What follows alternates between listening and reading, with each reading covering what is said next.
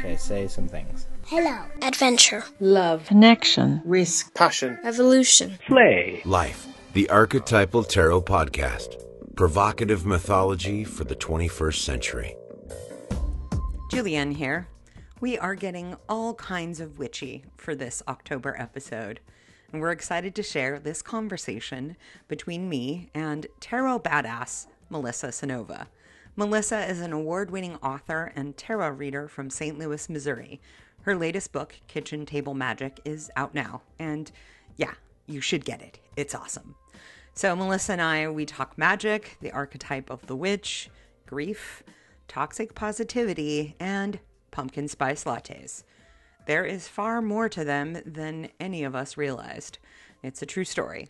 And as is the case with Melissa and I, when we get together, swearing happens. So you've been warned, there will be F-bombs aplenty. We hope you enjoy this episode of the Archetypal Tarot Podcast. Ring, ring. Hello. Hello. What's up, witch? Nothing. Just hanging out, talking to my friend. Like you do. Oh, I was going to say if you're busy, we can do this another time. I met you, you dork.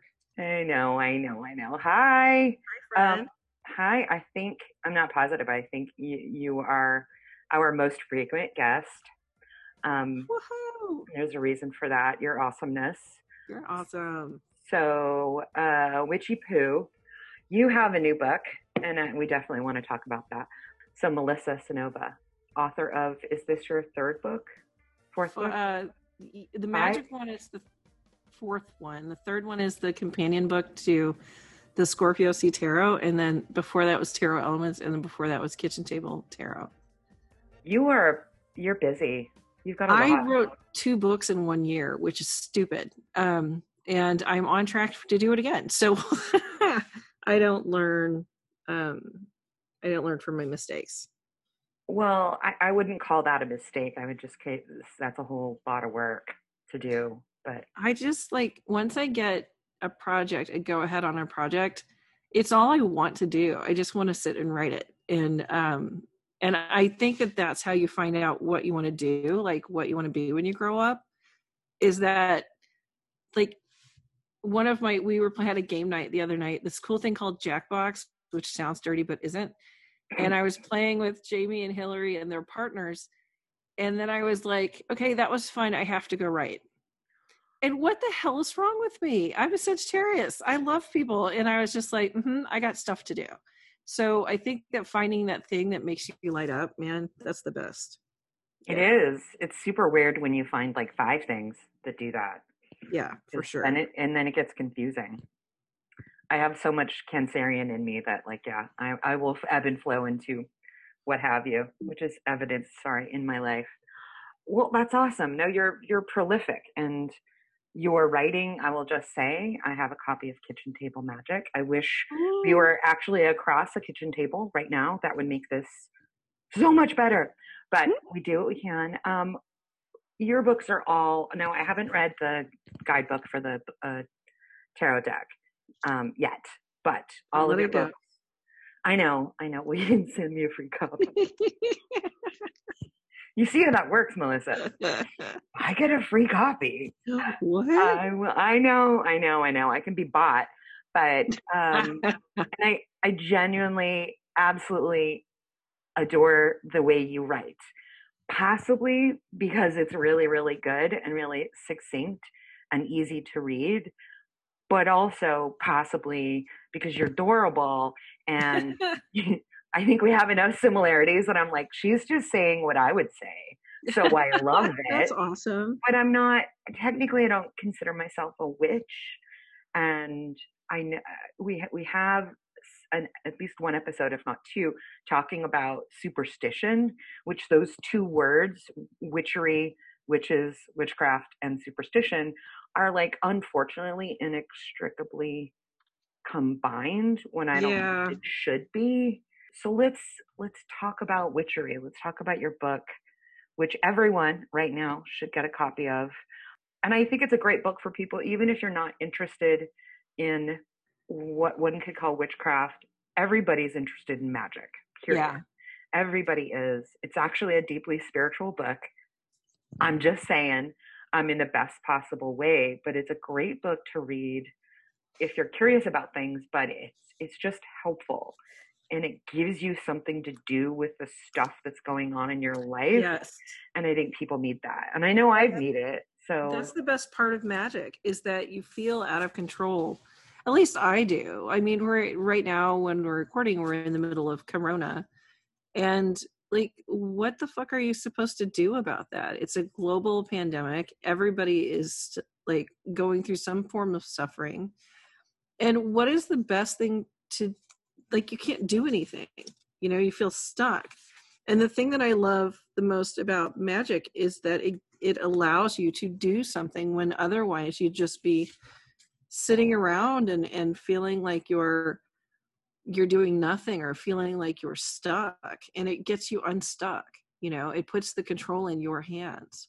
And that's really empowering, and it's really important. And I try to remind folks all the time, like, even if you feel like you don't have any control, you can control what you put in your body. You can control your breath. You can control the people that you interact with and how often. You can control all of these things, and all of those things can also lend themselves to a magical practice, you know?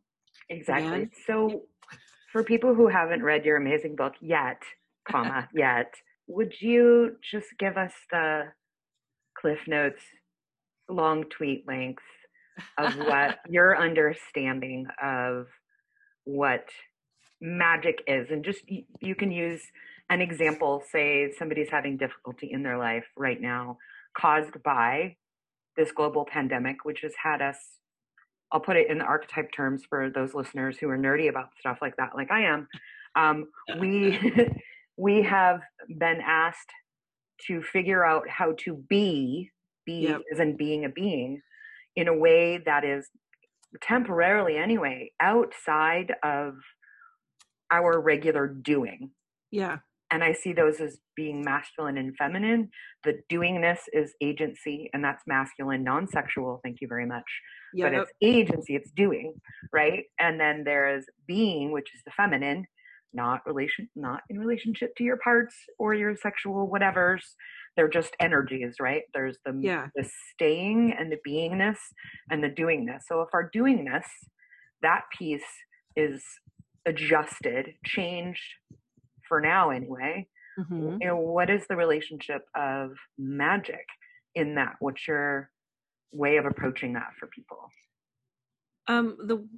The reason that I wrote the book was because I have this friend named Karen Rontowski, she's a comedian, and she's also a tarot reader, and she has a podcast called Paranormal Karen, which is awesome. And we were about to record for that, and she said, you know, I've always wanted to do magic, but I didn't want to take a class, or I didn't want to join an organization. And I was just so confused, because to me, magic is inherent, and it's just something that you just do because you can. And then I wondered how many folks like Karen are, I guess, kept away from magic because of like gatekeeping, you know, like a lot of the books are written by old white guys, and a lot of the, you know, the trappings that magic and witch fall into are these like heavily gendered women's thing that might exclude any dudes or non-binary folks. And the higher magic is exclusionary because, you know, if you don't have enough money to join whatever, then you're fucked, right? Mm. And then I started looking at what, like, the difference between high magic and folk magic. And folk stuff, even folk art, like, is a really good comparison, is women's and indigenous folks. You know, if you go into any museum, there's the section of high art that's mostly white straight guys. And then if you go into the folk art, it's women's crafts and works and artwork, or indigenous people. And I was like, well, that's a lot of bullshit right there. But it's a form of gatekeeping to think that you don't have enough money, or you don't have enough whatever to enter into magic, because magic is something that we all have and that we can all choose to use, you know? And so that's what really got me writing the book. And initially I was going to do like a book, and I did so much fucking research. Gotta love being an author for sure. But I did so much research about which region of America, because I want to do an American one, because I love this country and how smushed up and, you know, melting potish we are. You know, I love that. And I was like, I'll do a section on Ozark magic, and I'll do one on Gullah Geechee magic, and I'll do one on Appalachian magic. And it's all the same. Like, there are elements of the exact same thing. Like, my favorite spell that I found was in a very old Polish book. And my family's Polish, so I did a lot of research on Polish stuff. And you literally go outside if you need it to rain. If it hasn't rained, you go outside, you dump a bucket of water on the ground and tell the sky, see, it's not that hard. I know. I love that so much. And it's such a direct and amazing spell. And I was teaching a class earlier today, and someone said, what kind of magic can you do with little kids? And when my kids were younger, they're 15 and 16 now, but when they were tiny, I would give them baths every night. And then I would apply this like yummy lavender lotion to them. And I would start by brushing their hair, and then I would lotion their whole bodies, you know, neck to foot. And while I did that, I was giving them like calming energy, and I was praying for them and protecting them and doing magic while I put lotion on my kids. And that's magic, you know? So it's the whole book's, the point of it is that no one can teach you. I think I start out the book by saying you can't be too poor or too queer or too brown to not do magic. Nothing can keep you from your magic. Nothing. And that's, you know, the gatekeeping is really why I went after it the way that I did, because I wanted to make it inclusive, and I wanted to make sure that people knew that no one can keep you from it. It's not, fuck them. I do what I want. You know, if I have magic, it's mine. You can't tell me what to do. Yeah. I like that. That means I don't have to paint my nails black and wear silver pentacles? I mean, you can, and I wear a silver pentacle. Thank you very much. But I wasn't mocking you. I'm just saying. No, I know I was giving you shit. But no, you don't have to be part of any religion. You don't have to be part of any any order. You don't have to do anything that other people do. You know, your magic is yours and yours alone. And that's it. I love it. And it's super fun. I like the points early on in the book that you're making in relationship to what we're talking about now, is that like, wait, you know, people have been doing this forever. It got called many different things in families. I mean, there's granny magic. There's the little things that like your grandfather or grandparent or great auntie used to do, and they didn't call it magic, at least in my family, because like you're Catholic, so you don't do that. That's right, the devil. exactly. Which leads me to something that I think most people listening to this will understand, that the witch archetype of a witch has been subject to so much projection of shadow. Yes. And it hasn't been well investigated, you know, up until this time. We're in 2020 right now, and the witch trials were how long ago? And I mean, that's just within the United States, but I think it's been forever. But at the same time, the threat that a powerful feminine energy who heals and accepts and works with things that are not of, you know, not within a religious construct, that's really scary, and that's really threatening. Yeah. And therefore, and it's really going on in our Supreme Court right now. Yeah, it's true. The witch hunts have never really stopped. Well, and they're closer than you think too. Like my ancestor Christina Cynova was the last woman killed in the Polish witch hunts, and that was 184 years ago. That's not ancient history. You know, 1836 is like, that's not that long ago, man, you know? And the fact that it happened that close to us, like you expect 1400s, maybe 1700s, 1836. Yeah. That's how long ago it was that women were, you know, seen as disposable because of their craft. That's fucking scary.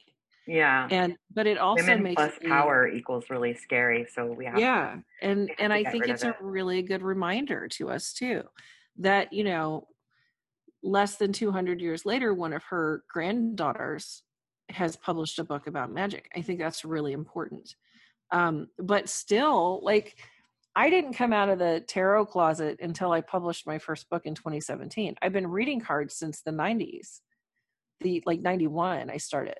But I didn't put my name with it because I was afraid what people would say or do to me.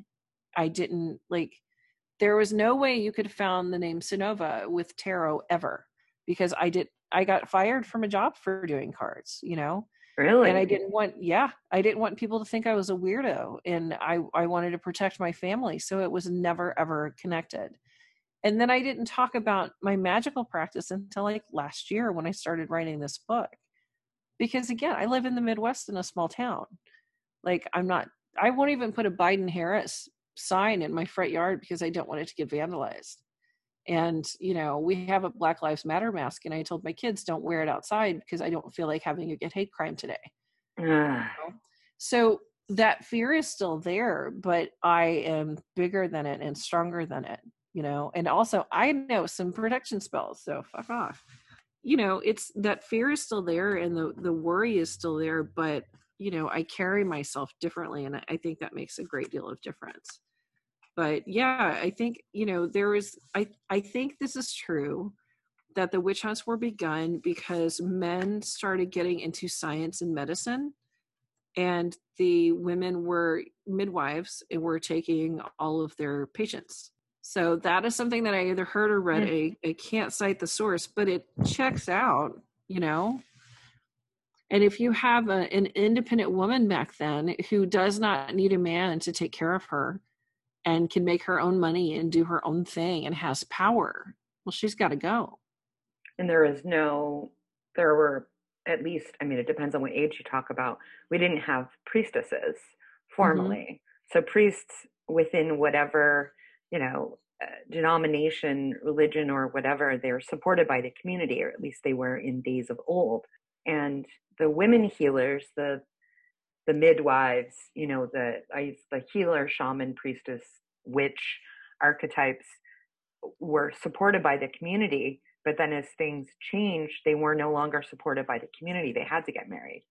And the irony is people still brought their kids or their illnesses to them on the sly to be like, can you help us? Can't tell anybody. And Practical Magic, the book, have you read the book, Jay? Have you read it? No. Oh, it's so good. Okay. So in the book, do you know that scene in the movie where the woman comes and she's like, why else would I come here? Yeah. If I knew what else to do, and she's like, she throws the money on the table. And in the book, the whole town is like that. All the people that are like avoiding them or calling them names, they knocked on that door. They went to that door and treated the witches like shit in public, but in private, man, that those were their people. And I've had people do that with readings. They get a reading from me and they're like, can I pay because I don't use PayPal. Can I use PayPal so I can use a different name so it doesn't show up on my credit card receipt and I have to tell my husband what I'm doing? And I'm like, oh, no, that's your business. If you want to figure out a way to do it, that's fine. But that's, I get it. It's fine. Not everyone has an ideal marriage. It's okay. But, even if they're safe, even if it's a relationship where because I ask when people are like, hey, I don't want anybody to see this. I'm like, are you safe? Do you need help? Like, this is a concern. No, I just don't want them to know what I'm doing. And I'm like, oh, yeah, well, that's okay, I guess, but that's not my problem to solve. Yeah. You're like, I've got boundaries and here they are. I do. I'm not trying to get into I don't tell my husband everything marriage. That's none of my business. So yeah. And it's kind of an invitation to do that too. It's like, yeah, let me change my entire billing system so your husband doesn't find out you see a tarot reader. No problem. I'll get right on that. No, I can believe it. I think we're not American culture anyway. It's the only one I'm in, so that's all I can speak to is psychologically, there's so much that's in the shadow that we don't acknowledge ourselves. don't want to acknowledge, don't want other people to see. So you've got all this stuff that you don't want to look at, but you kind of know, and then you've got a bunch of stuff that nobody else can see. Because it is something that it's subtle, it's not well understood. So there aren't a lot of ways for people to go, hey, you know what? This has actually really helped my life, and I can prove it because of this, this, and this. Yeah, because exactly. That's what the world in its mainly patriarchal systems have to kind of go back to. Well, you have to show me results, right? Here's this product. It has to be product. And repeatable scientific, this is the way it is. And then it becomes legit, and then you can talk about it. But I think there's magic in, in my case, it would be more of like in a consultation counseling session. Yeah. Magic can happen there just because there's a relational space for that to exist in, period. Yes. And issues large and small can be solved simply by that. And again, we're both talking about the archetypal feminine, the relational, messy. Things are not exact. They're not necessarily repeatable. The feminine is soaked in the world of what we call magic. Mm-hmm. And trying to measure it with something that is archetypally completely masculine is getting rid of some of that magic. Yeah, and it can't exist in that world. It's messy by nature. Yeah. And now I have naughty by nature stuck in my head. So thanks for that. You're welcome. Because I'm messy by nature, not because I hate you. Yeah. I don't know. I think that I get a lot of information from the Practical Magic books by Alice Hoffman. And then there's this new series I'm reading by Louisa Morgan that is kind of a history of a family of witches from the 1400s until the present.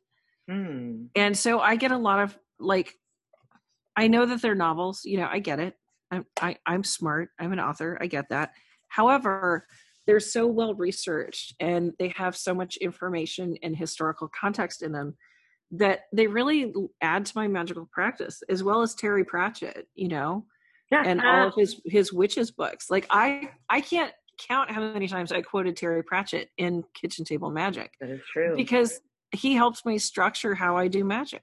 That whole headology thing that he talks about is, when he talks about having second thoughts that normal people have, and witches have third thoughts. So your second thoughts are what you think about what you thought about it. And the third thoughts are what you think about how you thought about what you thought about it. He is meta as fuck, isn't he? Yeah, it is. But it's truly how you do magic. I will give you an example. So I wanted to do protection magic on my kids because they're in the time of Corona, they're spending 2 weeks with their dad and then 2 weeks with us. And I'm not used to being away from them that long, and I don't like it, but we're being safe. So there it is. Right. So on the full moon, I happen to be going through this trinket box that I have. And in it, I find their baby teeth. And I find an umbilical cord stub. And I find a letter that their dad wrote to me while we were dating. And I find rose petals that he gave me in a bouquet a long time ago. And I was like, what the hell? So I texted my Sarah Kate and Ellen, who are my witchy besties. And I said, hey, I found this stuff and I need to do a protection spell. And they were like, oh, we're on it. Okay, don't during the day, do it at night, because this is protection. We protect with a baseball bat, not with good wishes, right? And these are good rocks for it. And I put salt and sugar in the bag, and salt's for protection and sugar is for sweetening. And I lit a candle and I did all of the things, right? And all of it was pushed through with my belief that I can protect my children, that I can.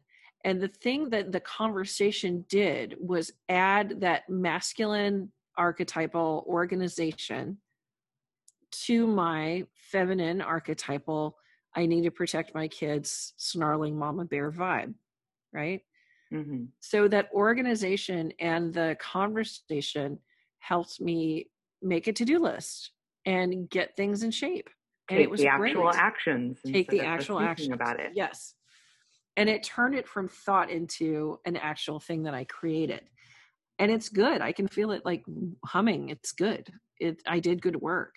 And all of the parts of that came from, it's kind of like writing a book, really. I tried to write a book without an outline. Don't do that. it's a terrible idea.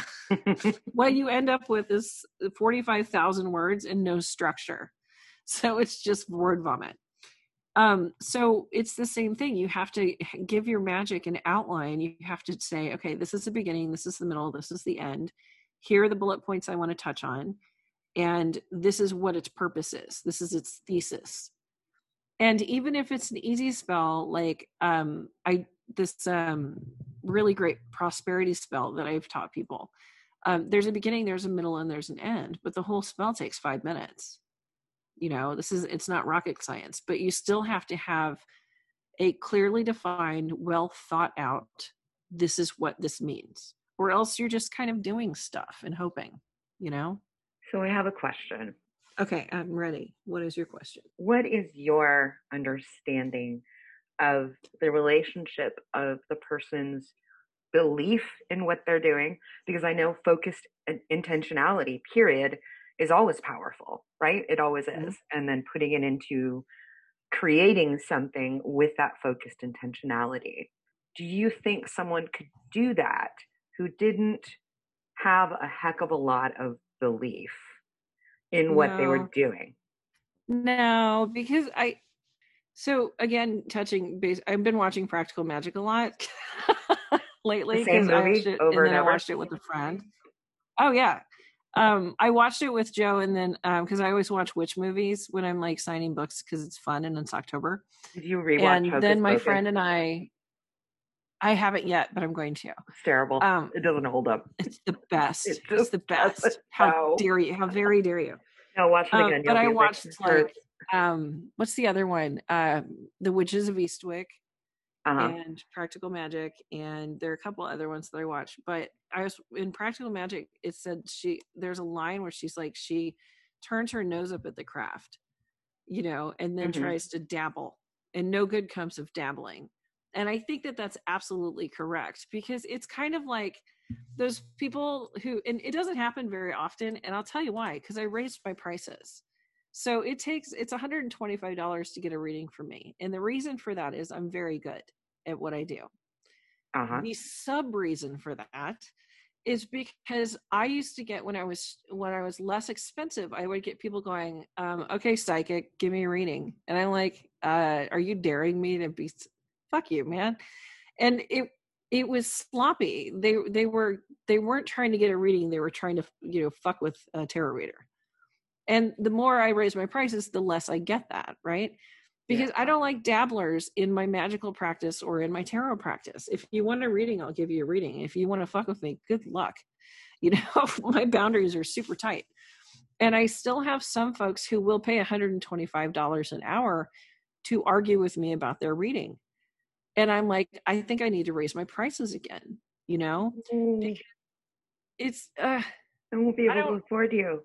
Well, you get the best friend discount, girl. So you don't worry about it. But and I always have email readings that are $40. That will never ever change. Ever. That is excellent. I highly recommend it. I've been broke before, and I know what it's like to need a reading and not afford it. So as long as I do email readings, they will never go above $40 ever. But for my phone readings, I don't want to waste my time arguing with somebody. That sucks. That's not what I do for a living. I'm not an attorney. I'm not a debate champ. My job is to tell you stuff. And if you don't want to hear it, you could be mad at me afterwards. You know, don't waste my time. And I feel the exact same way about magic. Like, if you're going to do magic, you can't be like, ugh, this is stupid, but I'm going to try it and see what happens. Nothing's going to happen. Nothing. Because you can't turn your nose up at it and practice at the same time. It doesn't work. It's disrespectful, I think. You know, I don't know. It pisses me off. Can you tell? It makes me angry. I know. I'm pressing buttons. That's what I do. But I agree. Like, I mean, I would. If you don't like it, don't fucking do it, and keep your opinions to yourself. Yeah. You know? Yeah. Well, I think as people, you know, they cross a boundary, it's a scary because of all the cultural stuff. And frankly, I mean, we're maybe 4 or 5 years, 6 years difference in our ages. But as a child, witches were always the bad guys. Yeah. Always. The scariest character in my childhood was Witchy Poo.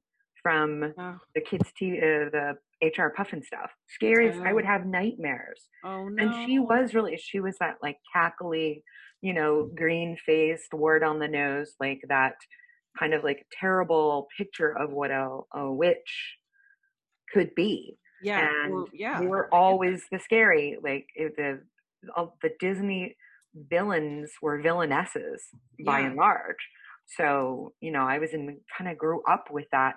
At the same time, 5 or 6, 7, 8, 9, 10 years old, I was making potions in the yard and Yes. doing magical spells and talking to the fairies, but there's no Me way I could be a too. witch because, and Then even you'd be to a this, bad guy. well, yeah, and even, I actually really thought about this before this call of like, am I a witch? And archetypally. And so I thought back to the work that I've done with people and the handful of people that I was like, have you looked at the witch archetype? And they're like, no, couldn't possibly. I was like, Why would I do that? well, That sounds like a terrible idea. exactly. For all of those reasons. And there was at least one that I can remember now was like, finally one day it was like she was coming out. She's like, fine, I'm a witch. And I'm like, own it, girl, own it. Think of all the amazing positive, aspects, because the what I would call the attendant archetypes, that kind of like Venn diagram of Yeah. other archetypes that we recognize: healer, shaman, Mhm. priestess, spellcaster, lover. All of those are in there. And Yeah. it's just which has been Healer. cast asunder. Yeah, healer.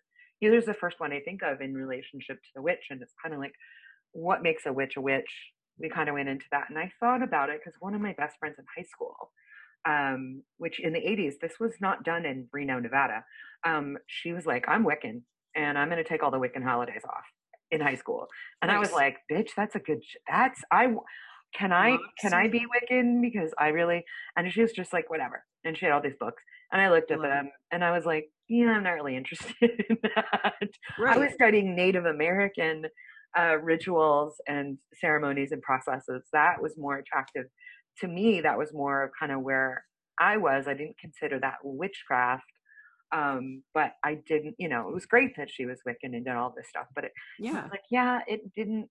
I made potions and spells, talked to ghosts, talked to fairies, did all of that stuff, but it didn't the whole archetype of the witch as both for positive and negative didn't. I was like, yeah, I could take it or leave it, which usually means psychologically there isn't a big charge there. If you're like, oh, Yeah. absolutely not, or absolutely yes, that means something. But I was really more like, yeah, I guess. yeah. Yeah, Like, and I think it's that's in my okay. Venn diagram. It's over here in a smaller part of the Venn diagram, but maybe priestess is the biggest part. Yeah, that. I get So that. We're, I get we're that. never solidly any one thing. Because names can take, it's kind of the same thing as when people want to call me psychic. Like 20 years ago, absolutely not. I want nothing to do not call me a psychic. Don't call me a fortune teller. Don't you dare. And the reason that I was all don't you dare is because of the bad rap that psychics and fortune tellers had.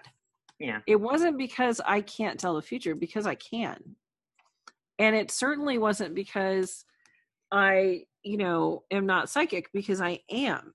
The reason was because so many people talk shit about them that I didn't want to get anywhere near that. And I went to Catholic school in mid-Missouri, for Christ's sakes.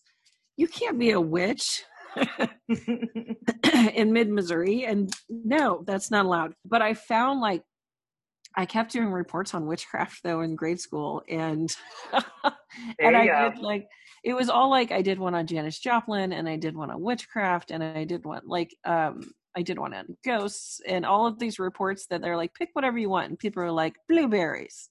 I'm going to write about blueberries. I would write about witches, and I would read, my favorite book series is The Swiftly Tilting Planet by Madeline Michael. Yeah, witches. Miss Witch. That's Charles right. Wallace is a witch. He takes actions based on what he needs to do in order to change the world around him. That's magic, And all of this is magic. And I was pulled towards The Girl with the Silver Eyes, which is a book I talk about in my book, which was this girl named Katie who had silver eyes and she could make things happen. And I was like, I am like Katie. I don't know how yet, but I'm like her. And it was a source of identity for a weird little kid in the boondocks, like trying to figure out how to fit in. And I found out that I could not fit in where I was, but I found it later, And to kind of, I want to bring this kind of back to what we talked about earlier. And honestly, our archetypes know us more than we know them. It takes us a while to kind of get to know who we are. And that's kind of where those patterns have been super helpful to me in my life. We are never one thing, so they're not stereotypes, but they're powerful constellations that, we're kind of like living in their orbit, and eventually, hopefully, we start to get to know them in a different way and own them, and have them, and have that extra space available again that we were sort of denying them or ignoring them in some way. So much space is freed up within our psyche once you're owning it, as it were. When you're aware of it, you don't realize how much sort of tension was there because it wasn't acknowledged. I have a friend who, and this is a very close friend, this is my tarot buddy, and 3 of us in the group are witches, and I guess there's 5 of us, but so 4 of us are witches, and one of us is not a witch, does not define themselves as witch. They do not see themselves as a witch. And then they come to one of the hangouts with candles that they had blessed in the full moon with herbs in it. And we're like, okay, so clearly you're not a witch. But it's not a title that they pull into themselves or onto themselves. And we respect that. That's totally fine. We give them shit about it when they make blessed full moon candles with herbs in them, because we're their friends and that's our job. But they don't want to use that title. That's okay. That title means something to them that I can't see from their past. And that's okay. It's totally cool. I see that because I'm a little that way myself. Like creating, I'm making rosaries now. I'm creating sacred objects. Yeah. I the priestess word is like solid for me because all of those things for me kind of fall under that category. I mean, a dash of shaman because much of my own connection to the divine is through nature. I don't get the church thing. I don't get that constructed, I don't feel close to God inside any kind of human construction thing necessarily. Right. I mean, a beautiful church is like, wow, this is creation, humans made it. But I'd rather be out by a creek or next to the ocean and having that. So, and I don't own any herb full moon blessed candles, but I certainly would. Right? I just don't have any right now. So and I think that it's, one of the things that makes me laugh so hard is that there was a thread on Facebook and people were looking for protection herbs. And I was like, dude, you can use pumpkin spice, like the allspice seasoning for pumpkin pie. Because here, let me look up, because I want to be specific because I don't cook. Pumpkin pie spice, right? Okay, so let's look at what's in this stuff. Cinnamon, nutmeg, ginger, and cloves. That's the pumpkin spice, right? Right. Cinnamon, nutmeg, ginger, and cloves are all protection herbs. So somebody call up Starbucks and let them know the shit that they're up to. Literally, a pumpkin spice latte is a protection potion. And it makes me so happy because we need to get a sponsorship. Wait a minute. Hold on. I'm getting a hold of them. I'm going to tweet at them right now. Witches for Starbucks. Exactly. I get so pissed off when people are like, oh, basic bitches with their pumpkin spice. I'm like, basic witches wielding their pumpkin spice. Fuck off. But it's that easy. That's how easy magic can be, is that you can literally go to the cabinet and pull out your pumpkin spice stuff and use that as the base of your protection spell. Easy, I did not know that. Yeah, it's fun. I wonder what other things in my life I'm like, that's a freaking spell. So and I kind of did a little bit of genealogy this summer, and it turns out on a side of the family that I wasn't as familiar with because they were, in the South. And I'm like, I don't know when I know is from the South. I don't have family from there. Yeah, whatever. So Arkansas, what? No, not my people, but yes. And a couple of, and it's hard to find. And this is a project for me like later on, but I just immediately was like, there's some witches bitches up in my family tree, and not just on the side that I already knew about, Right. So I had it from the Scottish Irish side that I was like, and my great aunt was a water witch. And it was the same thing. She was Catholic. She prayed the rosary, but everyone, when they needed to dig a well, who'd they go to? Her, because she knew how to do, the rods and the whole thing. Exactly. So I knew that, but I found some on my other side, and I need to get more details. But my whole intuition was like, oh yeah, those people, oh yeah, those they are, and I'm proud of it. I'm like, well, that's cool. This shit didn't come from nowhere. Right. My own sort of brand of it is whatever, but like, so yeah, personally, I'm like, I'm not a witch, but like, I get the witchy stuff, like whatever, call it whatever you want. Magic is magic. Yeah. I think the thing that kills me is that like, okay, so one of the things that my friend Sarah Kate, who is Italian, when I told her I was doing this, she's like, well, you tie a red string around the baby's crib for protection. And I went, do what now? And that is an Italian spell, but I also found that in like 3 other cultures that this is a way of protection. And I was like, oh, I didn't know that. That's neat. And then I started like reading about Polish magic because, like I said, my family's Polish. And my grandma always used to whisper prayers, like just under her breath. And I thought it was like the affectation that you don't say it out loud or else you'll catch it, like cancer, And then I read that in Polish culture, you whisper prayers so the angels can hear them. That's magic. That is a magic thing. And I was like, the fuck? There's even, I think it's called Sheptum. I don't know. My Polish is terrible.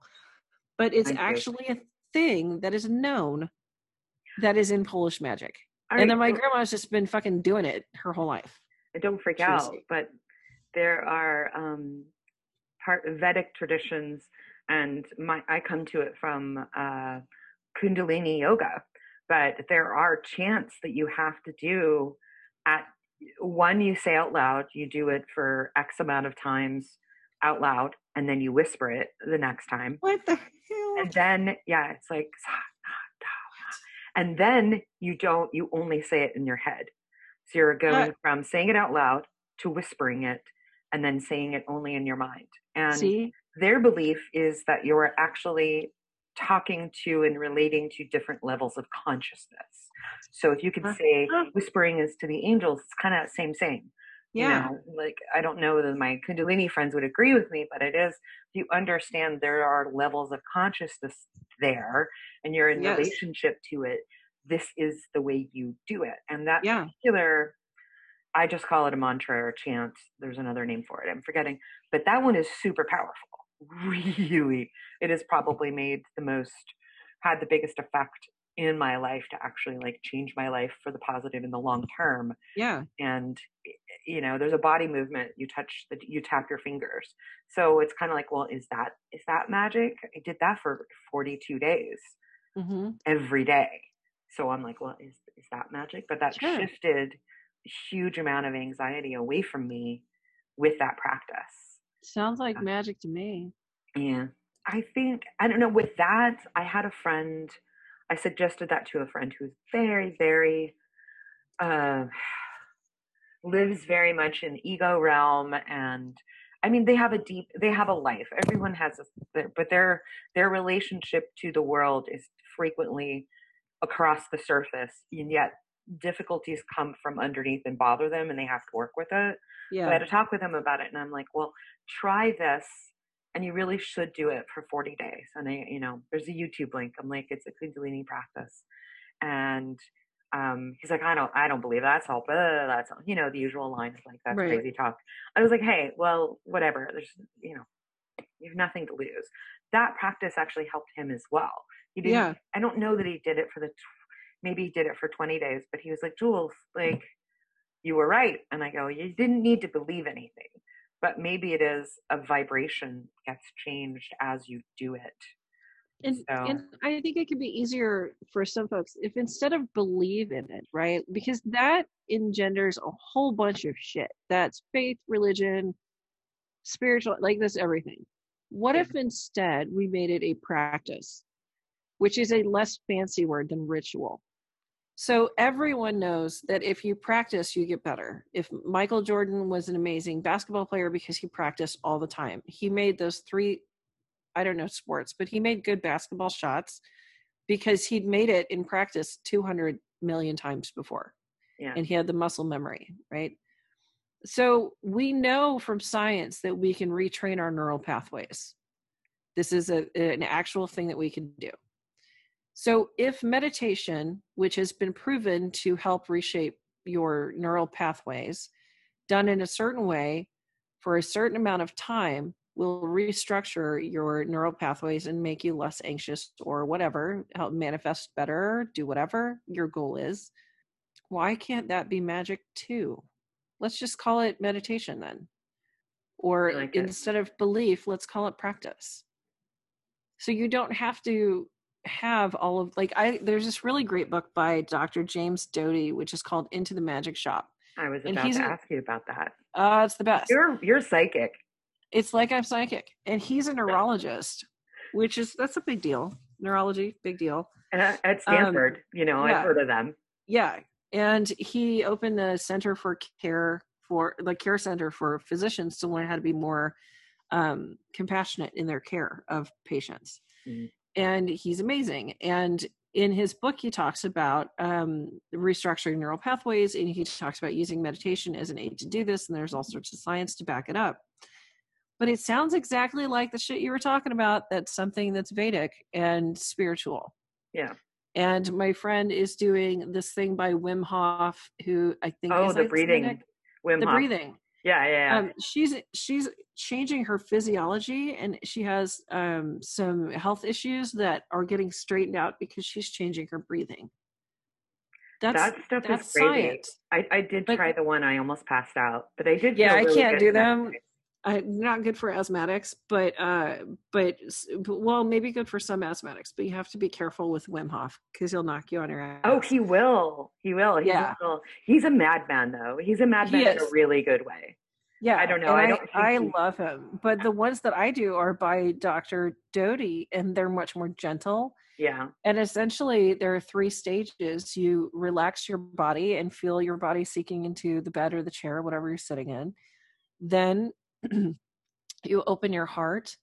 And what I do during that part is I think about all the interactions I had during the day and whether I did the best I could or whether I need to do a follow-up tomorrow to make it the best I could, in recognizing that your best shifts from day to day. And then the next part that you do is manifestation. And you think about what is going to, not what might or what you want to have happen, but what will happen in your future. And I have this thing I'm working on. I really want it to happen. And so I think about when this happens, this is what my life will look like. This is the work that I have to do.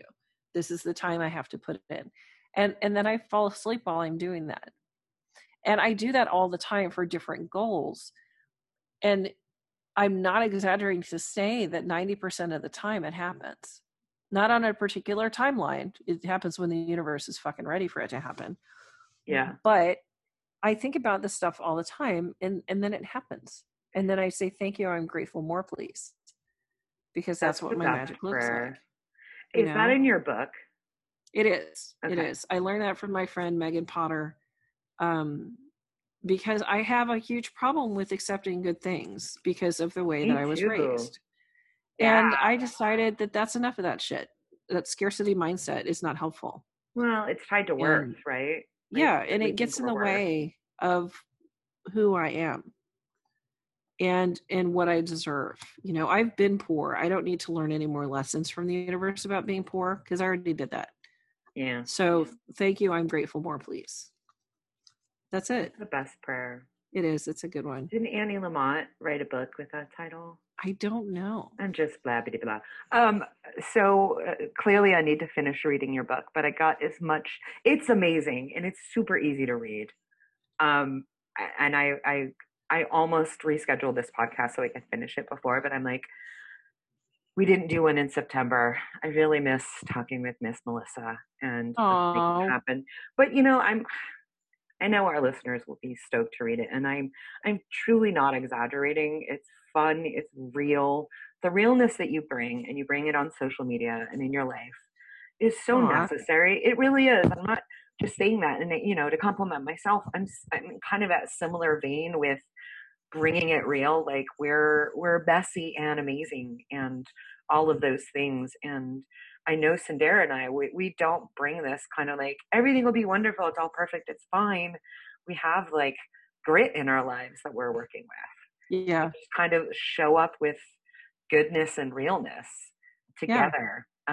More and more people are actually talking about this, that idea of toxic positivity, and I'm like, finally someone's talking about that. Dude, if I get fucking light and loved again, I swear to God, I know. I can't deal, because it's just words. There's no intent.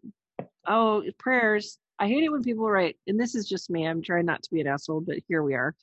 I hate it when people are like, I'm having a really hard time right now, and I appreciate anybody's good thoughts. I think that's very sweet. But the people who write prayers with an exclamation point, I'm like, is it a threat? Is it a weapon? What? That just feels like a very easy, fake thing to write. Prayers. Thoughts and prayers. Like the exclamation point behind it just annoys the shit out of me. Yeah, and, I mean, there's so much. I don't know. I'm pointing us in a direction here. There's so much grief right now, and I know you have a spell. I do have a grief. Oh, yes, I have a spell for grief. And it's much more effective than going prayers at it. So I love that. I think if and a lot of it comes back to being heartful and mindful when you click onto or tap onto whatever social media, to take a moment to take a breath and treat it. It might be junk food, but don't come at it with junk food. Like, like I want to be a vitamin. I want to be a bright light. I love that. Or not. And I don't always do it because it's just habitual. Tap. Here I am on Instagram. Tap. But, the realness of things, like my friend's dog, and he had him for 20 years, and he was such an amazing dog. And, like I've had death in my life recently, and two good friends each lost a parent. And it's just been like grief. But like I see this thing, and I just had to be like, I want to be a vitamin. I want to be a bright light. And I saw everyone posting, oh my God, prayers, hugs, blah, blah, blah. And I just had to put what I was like, oh my gosh. And then his name, I am so sorry. He was, he was an amazing dog. And I was really happy that I got to walk him a few times. Just from the heart, simple thing. I hoped he took it in the way that I meant it. But it very well could have been just clicking the hug thing, now there's the hug one. But like, I know that there's an energy that goes into my words. Yes. And that hopefully that will translate to the other person. And if I can't think of something to say at that time, I want to come back to it. I don't want to just like type something in to have something there. So anyway. Or, I have a friend whose father passed away in the middle of all of this. And instead of commenting on the Facebook post, I wrote him a letter. Exactly. And in the letter, I was like, hey, buddy, I didn't know your father, but if he was anything like you, he must have been amazing. And that was it. Yeah. And that I feel, is more meaningful than shouting prayers at somebody with 7 exclamation points and a fucking smiley face. I'm just going to say this because, my mom passed. I'll just say it. My mom passed last month. Yeah. That I didn't want to post it on social media. I had to talk to all the close friends and family first. And I told everyone, do not post about it. But I knew I had to eventually. And it felt so much better, one, to tell people in person, as hard as it fucking was. But also the deep meaningfulness of people finding out. They found out about it. And a lot of people, they didn't comment. They put a little thing in their calendar to call me next week or call me in 2 weeks. Yes. Because they didn't want to overwhelm me. And they just said, I wanted giving you your space. It was the best thing ever. And I took note to self. If that wasn't something I would have done, make that something that I will do in a similar situation, because it just, it was so kind and more. And it meant something. Yeah. It really, really meant something. Right. I'm so glad, sweetie. Yeah. It's it's a fucked up situation, but it So when you mentioned that you've got they are, and it's on this massive scale that like, we've never had to deal with this before. Like, we haven't as a group. And I think I've never lost my mom before. To remember, right? Yeah. Nobody has had to lose their parent in the middle of a global pandemic. before that, in our time. And with the 24-hour news cycle just pounding us in the eyeballs, relentlessly. So this is all very new, but grief is very old. And what I know to be true about grief is that it never shrinks or goes away, but that our life shrinks and grows around it. So my grandmother passed away 3 years ago, and my grandpa and my Uncle Jerry, all of whom I loved very much, and all within 3 months of each other. So it was just fucking relentless grief. That was my job, to go to funerals and to grieve. And every time I tried to get off my knees, I got knocked out again. So I was like, I'm just staying down here. Fuck you guys. I'm out. And that's now one of the pieces of advice I give to people is if you're feeling down, stay down for a while. I mean, you can't live there, obviously. But for now, stay down. This is not a race on see who heals fastest. So stay down if you need to stay down is the first piece of advice. The second is that I felt like I know that my grandmother knows that I love her, and I know that she knows that she's, I totally know that I'm her favorite, because I asked the other kids at the funeral if she ever told them that, and they didn't. And I was like, so yeah, I know, right? I was like, did she tell you? That's some chutzpah, lady. I know. Serious. Did she tell you guys that you were her favorite grandchild too? And they're like, no. And I was like, anyway. Oh my God. I'm a Sagittarius. Expect this shit. Okay. You're the worst. I am the worst. So I did it. So I wrote her a letter. I got a plant from my job, as a condolence plant. And I wrote her a letter. And it wasn't long. It was about a page long. And I wrote her how much I missed her and all of the ways that she helped me and how she made me feel better and how much I loved her. And then I folded it 3 times towards me. And then I turned it and folded it 3 more times. And then I buried it in the bottom of that plant. And I cared for that plant. Now, I'm a plant assassin. That's my job. But I somehow managed to keep it alive for 3 years, Wow. And because every time I watered it, every time I cared for it, Lucy, for heaven's sakes, that's my dog talking. No. Every time I encountered it and every time I took care of it, I would think about my grandma.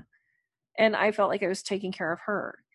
And that is a really great grief spell, particularly right now in the middle of everybody's life has shrunk down.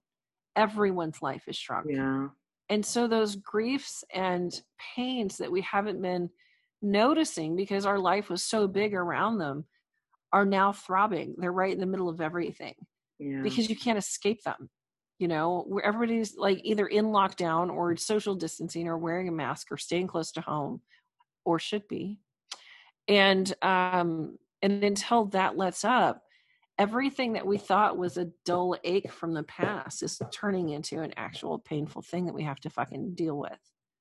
So the grief spell of planting a letter to someone that you love and tending to that plant.